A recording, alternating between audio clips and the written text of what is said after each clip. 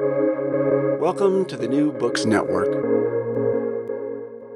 Hello, and welcome back to another episode of New Books on Japanese Studies, a podcast channel of the New Books Network. I am your host today, Jingyi Li from the University of Arizona. In today's episode, we have Dr. Neriko Mushador with us to talk about her new edited volume, The Global Education Effect and Japan, Constructing New Borders and Identification Practices.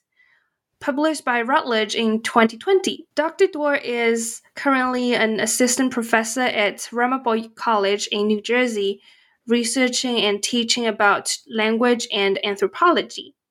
In this edited volume, a group of scholars from around the world discuss the problems with the so-called global education in contemporary Japan. They trace the development of the discourses of global education from perspectives of Japan's immigration policy, education policy, and various issues concerning international students in Japan. They also explore possible methods that can further global education in Japan's current educational system. So, welcome, Dr. Dorr. Thank you so much for being here with us today. Thank you. Thank you for inviting me to this podcast. I'm very excited. Thank you. That was a very interesting book. I really enjoyed reading it, being being an international student myself. Yeah, thank you. So, yes. So I'm curious, what is it that you do right now and how does it connect to this book? How did you come to write this book? I'm originally I'm a linguistic anthropologist and also educational anthropologist. So my research started off with my doctoral research was Maori language revitalization in Aotearoa, New Zealand. And after my after getting doctorate, I did several postdoctoral research of English as a second language education in community colleges in the U.S. and Japanese as a heritage language education, like a weekend Japanese language school. And now I study about study abroad, alternative break service trips, and civic engagement in class. So these are my main research fields, but I've been kind of involved in some research about Japan and mainly through Japanese language education research. I collaborated with Japanese as a foreign language teachers in college who are also anthropologists and also critical literacy specialists. And I also did some research about popular culture in Japan, like Jero, who's an African American singer who sings in Japanese in a genre called enka, which is kind of like heart and soul of Japan type of music. Or Pokemon Go, I co-edited a book about Pokemon Go, or TV show called Masan that deals with interracial marriage in Japan.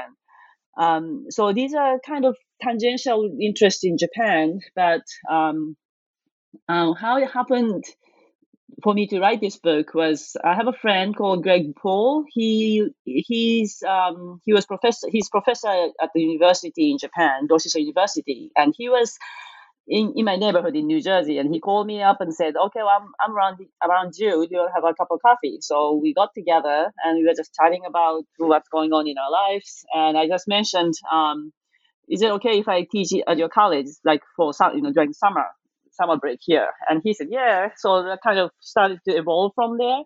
And so I'm going to be there for a month to teach, might as well do some research. And it turned out that his college has a very interesting global education programs. It's kind of like a hub of global education in Japan. So we were thinking about doing research, and the kind of step developed to talk about getting a grant. The grant called Japanese government grant called Kakenhi, which is I guess English word is Japan Society for the Promotion of Research Grant in Aid for Scientific Research.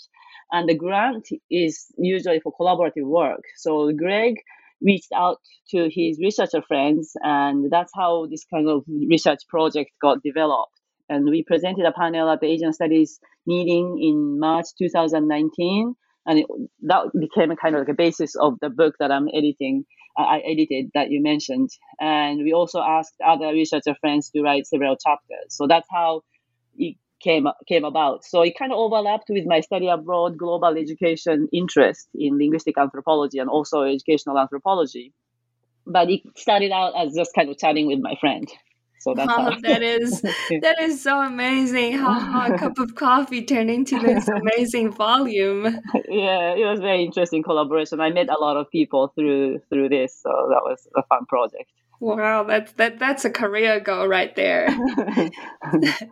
So, for listeners who haven't read this book yet, can you tell us briefly what all these chapters are about? Okay, so the running theme of this book is this concept that I came up with called global education effect. So what that means is like the impact of so-called global education initiatives on institutions, institutional setups, as well as the individual practices and perceptions regarding like differences, communities, or sense of belonging. So that's a main theoretical concept that we wanted to explore. And we focused on the case of Japan or related to Japan. And Japan has a very interesting case, although it applies to other cases around the world, and which is Japan has been making a lot of efforts to globalize education, quote unquote, quote, globalize education, and that comes in two forms: trying to invite and entice more study abroad students from abroad, and also creating an English medium education in higher education, so that students don't have to have full proficiency in Japanese language. So that's on the one hand, there's a global education effort. And then on the other hand, Japanese society is experiencing shrinking young workforce, more older population. The percentage of the older population is getting bigger.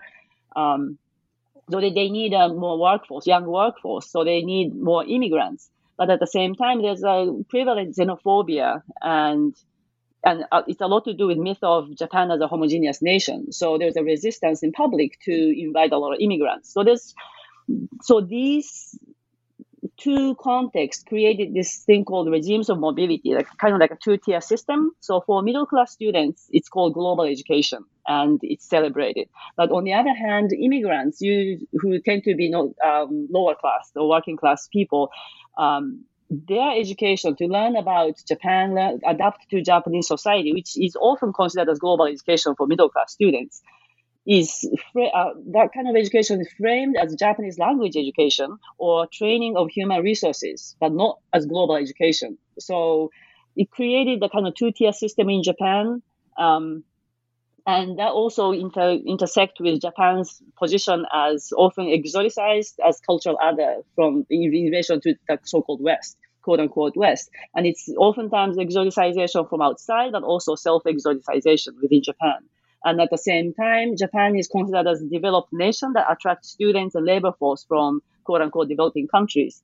So with this all mixed together, we can try to understand how the border of Japan versus non-Japanese, as well as students versus labor force, get constructed, subverted, erased, and it becomes a very, very complex process. So that's the major running theme of the book. And we are hoping that creates something appealing to people who are not studying about Japan in terms of how the demographic changes, like decreasing youth population, and that affects economic processes, and how that intersects with race politics, like xenophobia, and also the regimes of mobility of this globalization, celebration of globalization, but at the same time restricting global mobility when it comes to non-white, non-mainstream immigrant population. So these are kind of overall idea of this volume. Wow, yeah. Sorry. It's okay. So do you want me to go through like each chapter, or maybe each part? Yeah, sure. So that would be awesome. Thank you. So the volume is made up of three parts. So part one is a kind of background theoretically and a kind of sociocultural economic context, and then second part is a global education effect on daily operation and student perception. And the part three is about how the teachers, the professors are coming up with interesting designs to counter and try to engage with this border construction, and they're trying to subvert this conventional border construction. So in part one, about the setting of this global education in Japan, there are three chapters, and the first chapter is introduction. I wrote the introduction chapter, and I talk about the concept of borders, concept of Japan as a kind of homogeneous entity, and global education, what that means. So it's more like a theoretical overview.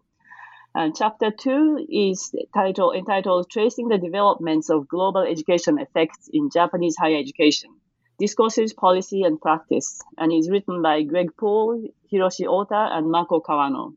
And they talk about Japanese government recent efforts to globalize Japan's higher education with a kind of very institutional focus, and that kind of effect, what kind of effect it has at the institutional level. And chapter 3, the last chapter of this part 1, is entitled Japan's New Immigration Policy and Society's Responses by Uichi Kamiyoshi. And he examines the what kind of effort is done in Japanese government to globalize education, but his focus is more on the Japanese government's struggle to balance its need for labor force and xenophobic public reaction to immigration. So he sets this background of how the policies has been developing, the government kind of trying to balance these two issues that I mentioned earlier. So that's part 1 for the background of this book. And now that we are at the end of part 1, I want to go back to a few points that you mentioned earlier. So you mentioned that global education, while many people might think of it as just this students going to Japan to study, it actually has more complexity than that for people or students from different countries. Can you unpack that for us a little bit? What is the problem with global education, the term? You mentioned how it ties to the myth of Japan being a homogenous country, and how does that contribute to these issues of global education? Okay, so actually that would connect well to the chapters in part 2, but the concept of global education tend to focus on a particular group and particular type of education. And so that the middle class study abroad students tend to be a focus. And the government money was used on that to encourage them to come to Japan and do the education in Japan, as well as there's also encouragement for Japanese students to go abroad to study abroad as well. But they ignore the immigrants. So because officially there's not supposed to be any immigrants in Japan, and the immigrant people learning about Japan, so the kind of education they are receiving don't get celebrated. And that applies to a lot of different countries as well. And my other research in the US, in higher education, oftentimes in college, global education is usually dealt with in the study abroad office. And a lot of times that's about American students studying abroad. And there's a lot of encouragement by the government and other organizations for students to go study abroad. And students with immigrant background who has global competence, so-called global competence, that's oftentimes very celebrated in study abroad discourses. A lot of times students with immigrant background has that already. I know a lot of times such students have bilingual or multilingual competence, but these competence are not really celebrated oftentimes. And whatever that involves with students with immigrant background, they tend to go to, like institutionally speaking, they go to equity and diversity offices or multicultural education. And somehow there's a two separate system in the US as well. So that kind of reflects, that's where I'm coming from. And when I heard about Japan's case, I thought that's a kind of very extreme case of where global education, which focus on study abroad, is celebrated, and immigrant experience, who has what global education is looking for, and yet totally ignored and almost erased. And they were discussed in a very different ways. And the reason why they're discussed in different ways is important because it's a lot to do with the marginalization or discrimination, equity and diversity issue. But at the same time, I feel their experience should be, or their competence should be celebrated as much as study abroad students who spend one semester or a couple of years abroad and came back with another language, ability to speak another language. So that's where it connects to my wider research and my wider discussions. But Japan provided an interesting case, and I met Milos Debner, Adam Komitsarov, who do this kind of research. So that was a really good match for me, and I was very excited to work with them. And can you tell us more about part 2 so that we can come back to this problem with international students later, perhaps? Okay. So the part 2 is about the global education effect on daily operation and student perceptions. So chapter 4 by Milos Debner is entitled "Ryugakusei: Students, Workers, or Migrants?" The multiple meanings and borders in international students in Japan. So his chapter focuses on this category of Ryugakusei, which usually get translated as foreign students.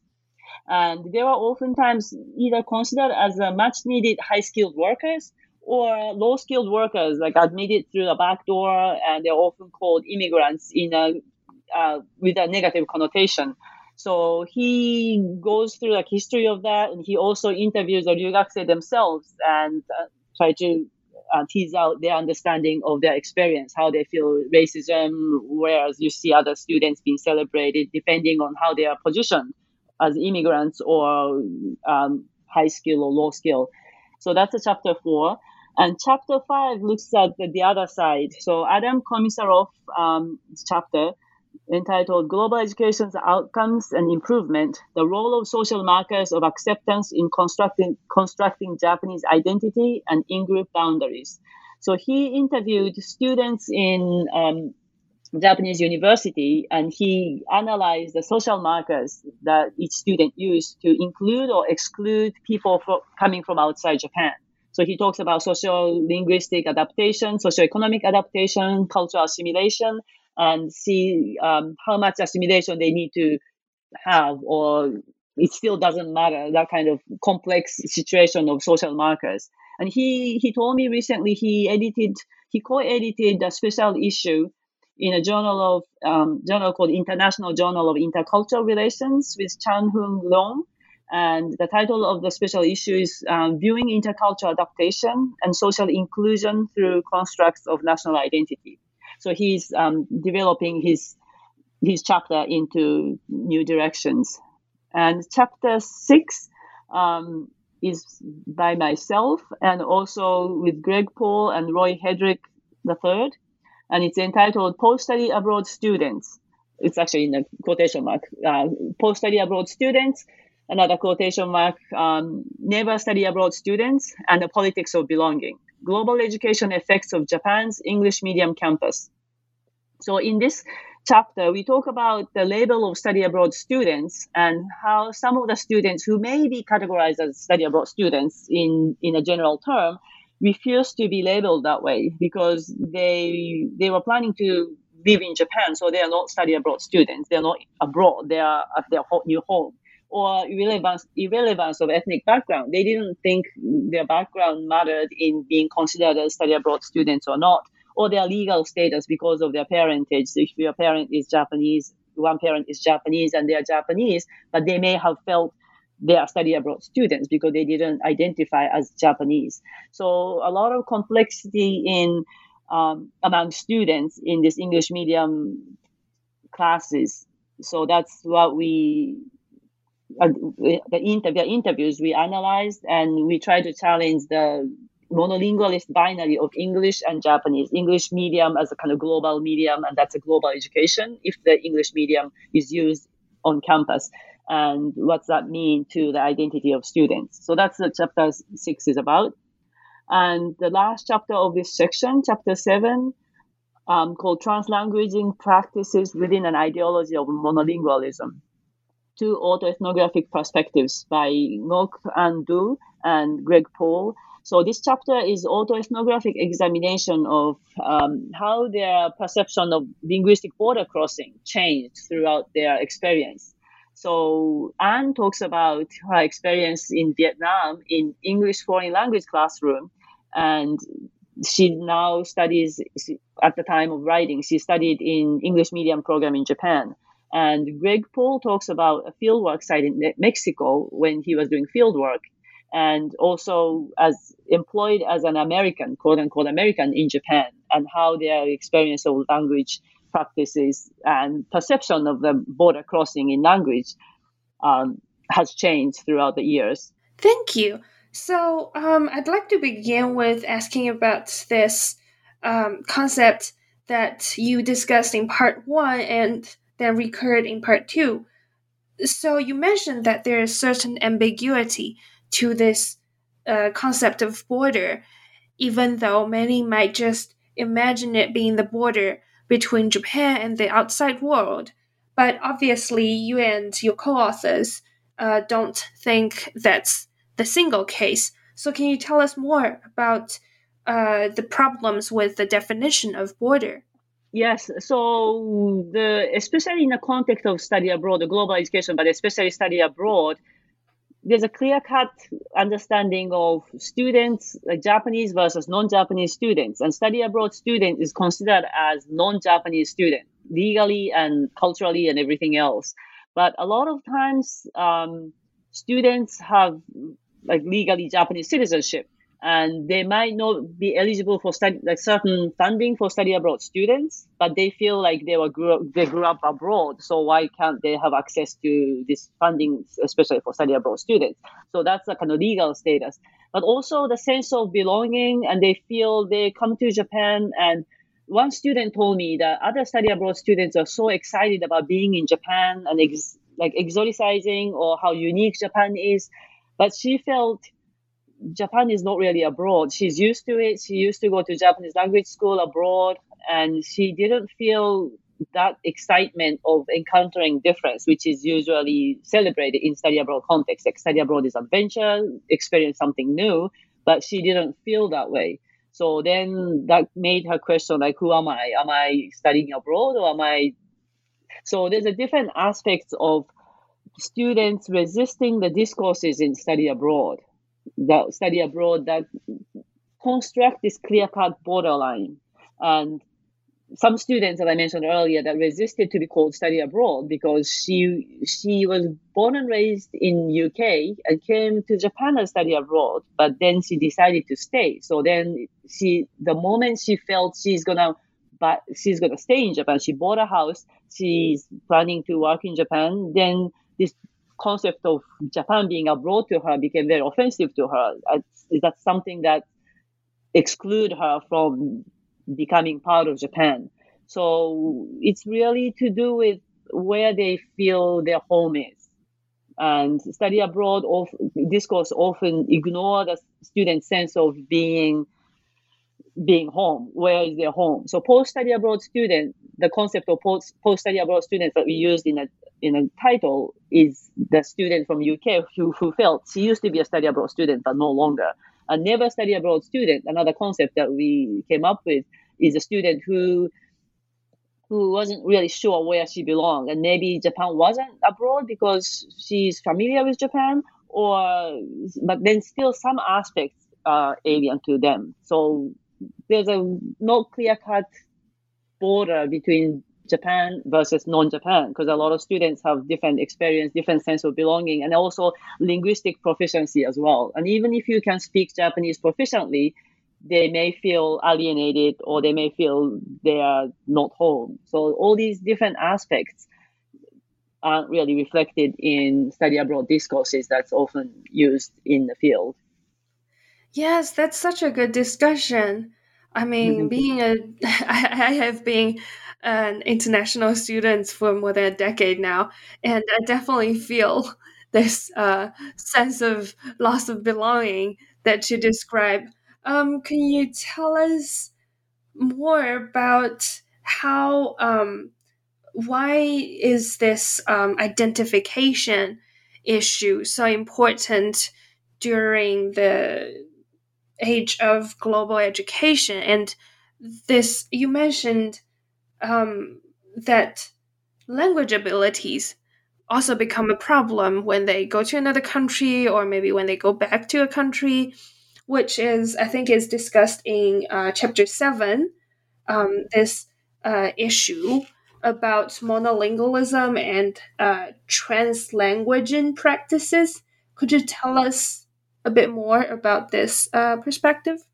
Yeah. So this is a chapter written by Anne and Greg.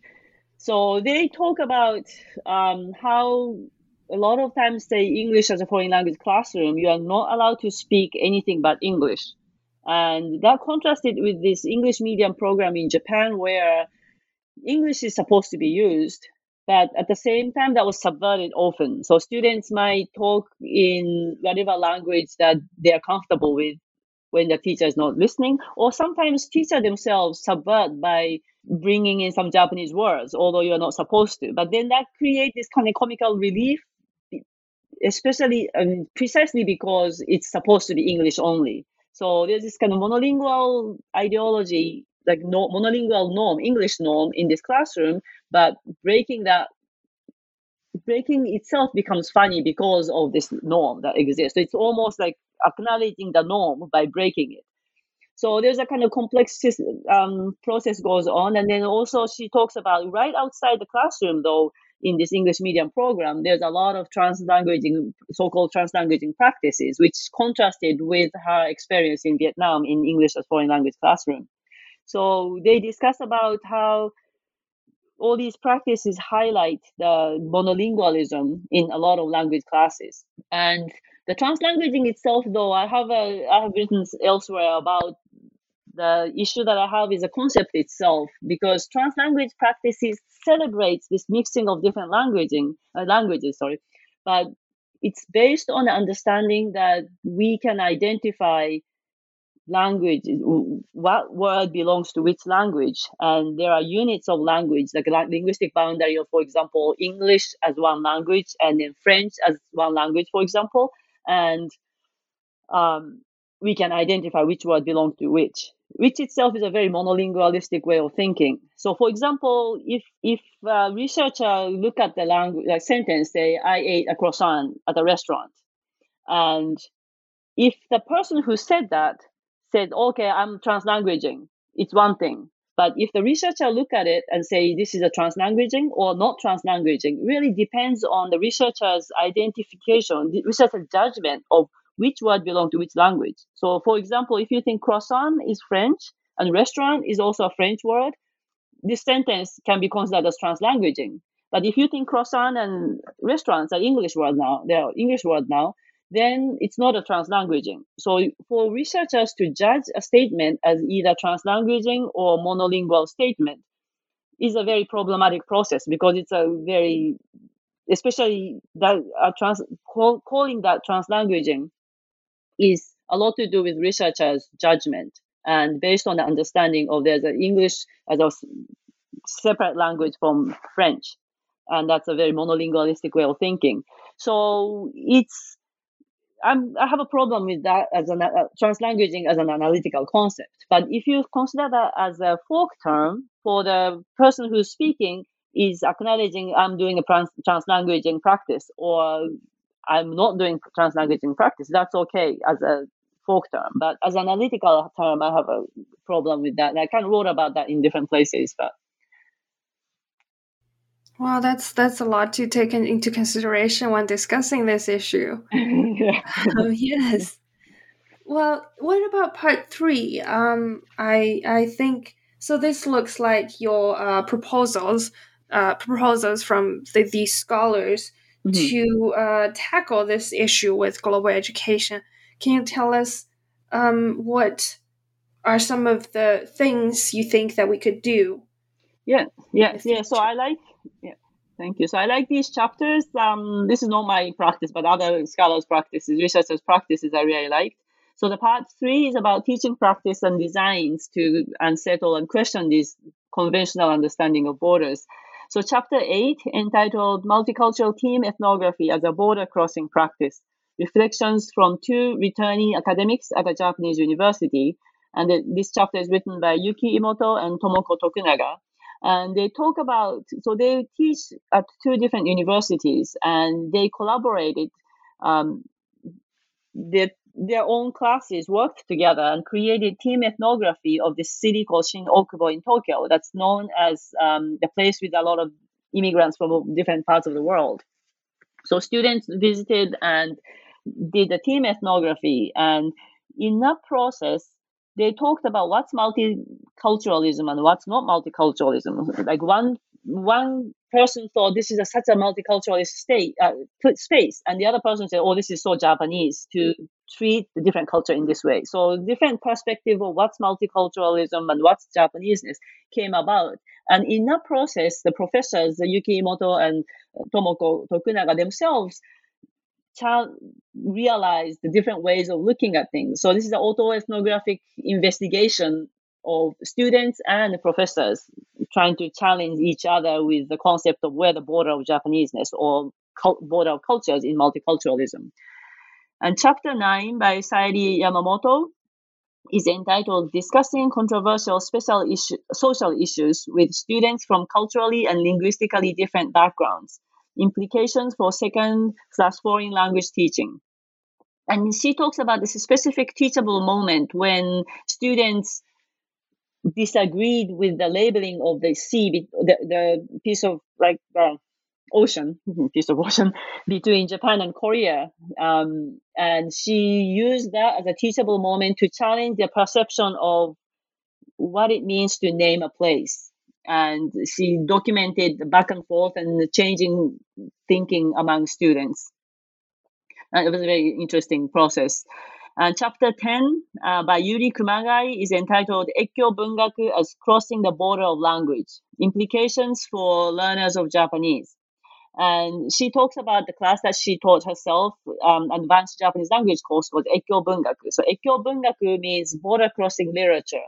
So the author whose first language is not Japanese, but they write in Japanese and they go back and forth with different words from different languages. And in the process of teaching that to students who are learning Japanese in a U.S. college, she documents how that classroom practices challenge students to understand what language borders are and think of themselves as neither insider nor outsider, but they could claim the ownership of the language even if if Japanese is not their first language. So she discusses this process that happens in classroom. Chapter 11, entitled The Use of Border Dynamics for Educational Purposes by Yuko Abe. She talks about a couple of projects that she led where international students worked with local community to entertain tourists from abroad, or the study abroad students from two different Japanese universities introduced to each other their home university, the host university in Japan, and how that subverted some of the borders that they thought they had.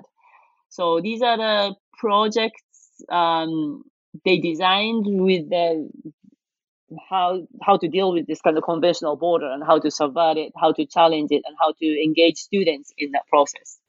Thank you. You mentioned so many different aspects about how we can maybe provide more solutions to the problem with the border and difficulties that international students or students who are studying in the globe are facing. And that actually ties into my next question. We all know that in this pandemic, Japan's global education industry is really taking a hit now that students cannot go into Japan, and I don't think many of the Japanese students who are scheduled to study in other countries can actually leave and just start a new life in the other countries. How do you think this aspect adds on to the whole global education issue? How does it complicate this whole thing? And what can we do, or what can the Japanese government do to help with this issue? Eventually, it ends, but in the meantime, how to survive. And there's a lot of online experiences, look at the photos and stuff like that, or videos, live stream and things like that. And one thing that kind of struck me was one of the advertisements said, authentic immersion experience through online. And that goes totally against this conventional notion of immersion where you have to be there, physically be there to experience. So I kind of felt it was a very interesting twist and what it would become. And I think this is a temporary process and they'll go back to similar than before. And I have a whole different discussion about concept of immersion as well, but I'm not going to go into that right now. But so that's one aspect. But I have been always advocating global education to be not necessarily studying abroad. So one of the things is what I mentioned, and this volume is about, is immigrant experience. People with immigrant background, they have a lot of experience that's coveted in global education in general and yet ignored. So highlighting that and not necessarily going to immigrant community in a domestic context as studying abroad, but because that itself creates what's abroad and what's not, even within the country, like one basically creating the border. So makes the study abroad as something has to do with the border crossing, which itself is a problem as well. So, but at least kind of expand the notion of difference to the people with the immigrant background. So that's one thing. But another thing that I've been doing to challenge this concept of regime of mobility in global education is to find the difference anywhere. So I like this piece by Ray McDermott and Hervé Varenne, who are anthropologists, that talked about how we are different in millions of different ways, but we only focus a particular type of difference. And it's a lot to do with the social cultural environment that push us to notice, but ignore notice certain kind of difference, but ignore other kinds of difference. So I really like that argument. And study abroad or global education in general force us to focus on the national border and difference in that kind of cultural difference that's overlapped with the national border. So in the end, we are perpetuating this kind of difference concept, that cultural difference based on national difference. So I'm trying to look for different kinds of difference or border that students can understand and deal with and learn to live with. So the class project I've been doing is called Opposition, the Living with Difference kind of project. And what I ask students to do is focus on a certain political issue or social issue that they're passionate about, like gun control, LGBTQ rights, immigration issues, abortion issues, or several, whatever the issue that they are very passionate about, and then find somebody who has the opposite viewpoint from that. And past several years, this kind of political division became very big in the US. And a lot of times they don't talk to each other and they consider whoever that has the opposite view from you as like stupid or ignorant. And a lot of demonization occurred on both sides. So I challenge the student to find somebody and try to understand where their view comes from and why they feel that way. And also how their experience of somebody who has the opposite viewpoint and how they feel about it. So that these are the kind of questions that they have to ask the person that they chose to interview, but they have to interview themselves the same questions. So, and then try to understand, or at least give an opportunity to engage in conversation with somebody with the opposite viewpoints. And a lot of students came up with very interesting understanding and finding out commonality and understanding where they're coming from. And that's exactly what cultural relativism that anthropology often emphasize, and also global education and study abroad emphasize, how to understand somebody with different ideas and practices and how to learn to live with them even if you don't agree with them. So that's something that I've been doing in my intro to anthropology classes, and that's something you can do without leaving the country, but at the same time engaging in the same question of how to live with difference. So that's something that I'm hoping that could be incorporated, not necessarily being called global education, but reach the same goal of understanding each other and reaching out and not demonizing, not dismissing somebody different from you. And do you think that online learning, online studying in this age of pandemic adds another layer to the already complex global education issue?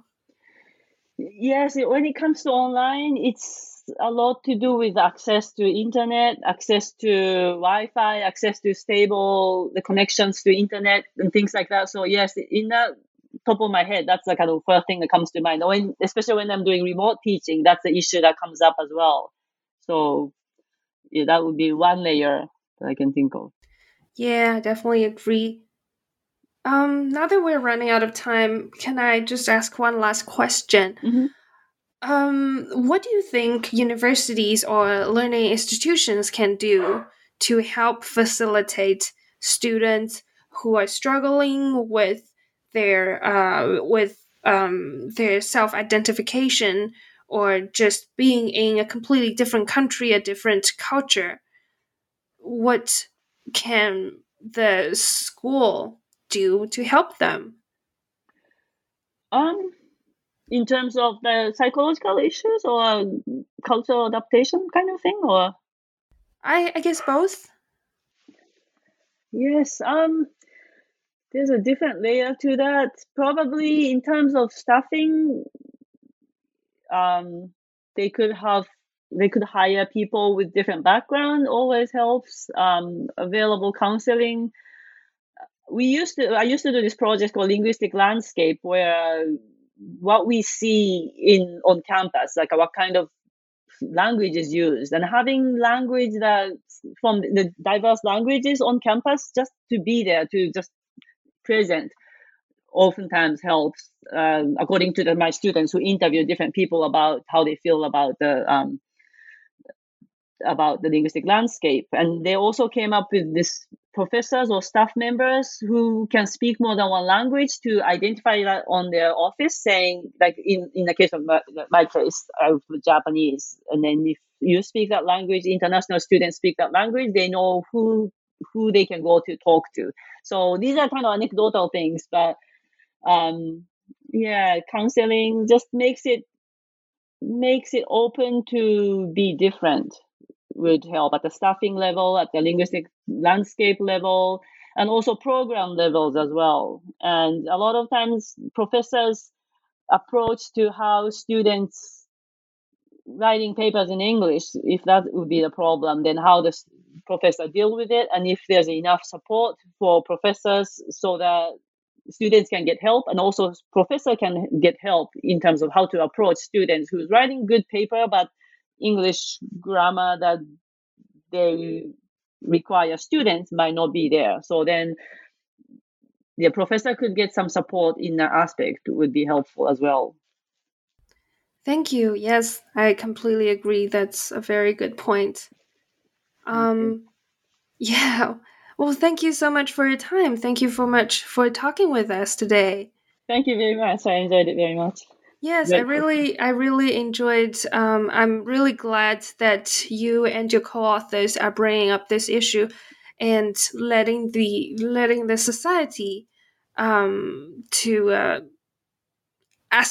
asking more attention on this issue from society, because international students are, in my knowledge, a rather fragile group of people, and it's very easy for us to struggle without knowing that we're not alone in this.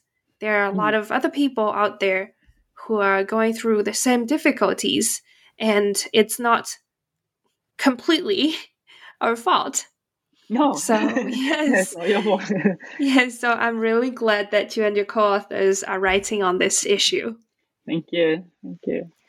For our listeners, if you're also interested in global education and learning abroad, especially when it concerns Japan, make sure to check out this book, The Global Education Effect in Japan, edited by Neriko Musador. This is Jingyi Li from the New Books on Japanese Studies channel. Until our next episode, goodbye.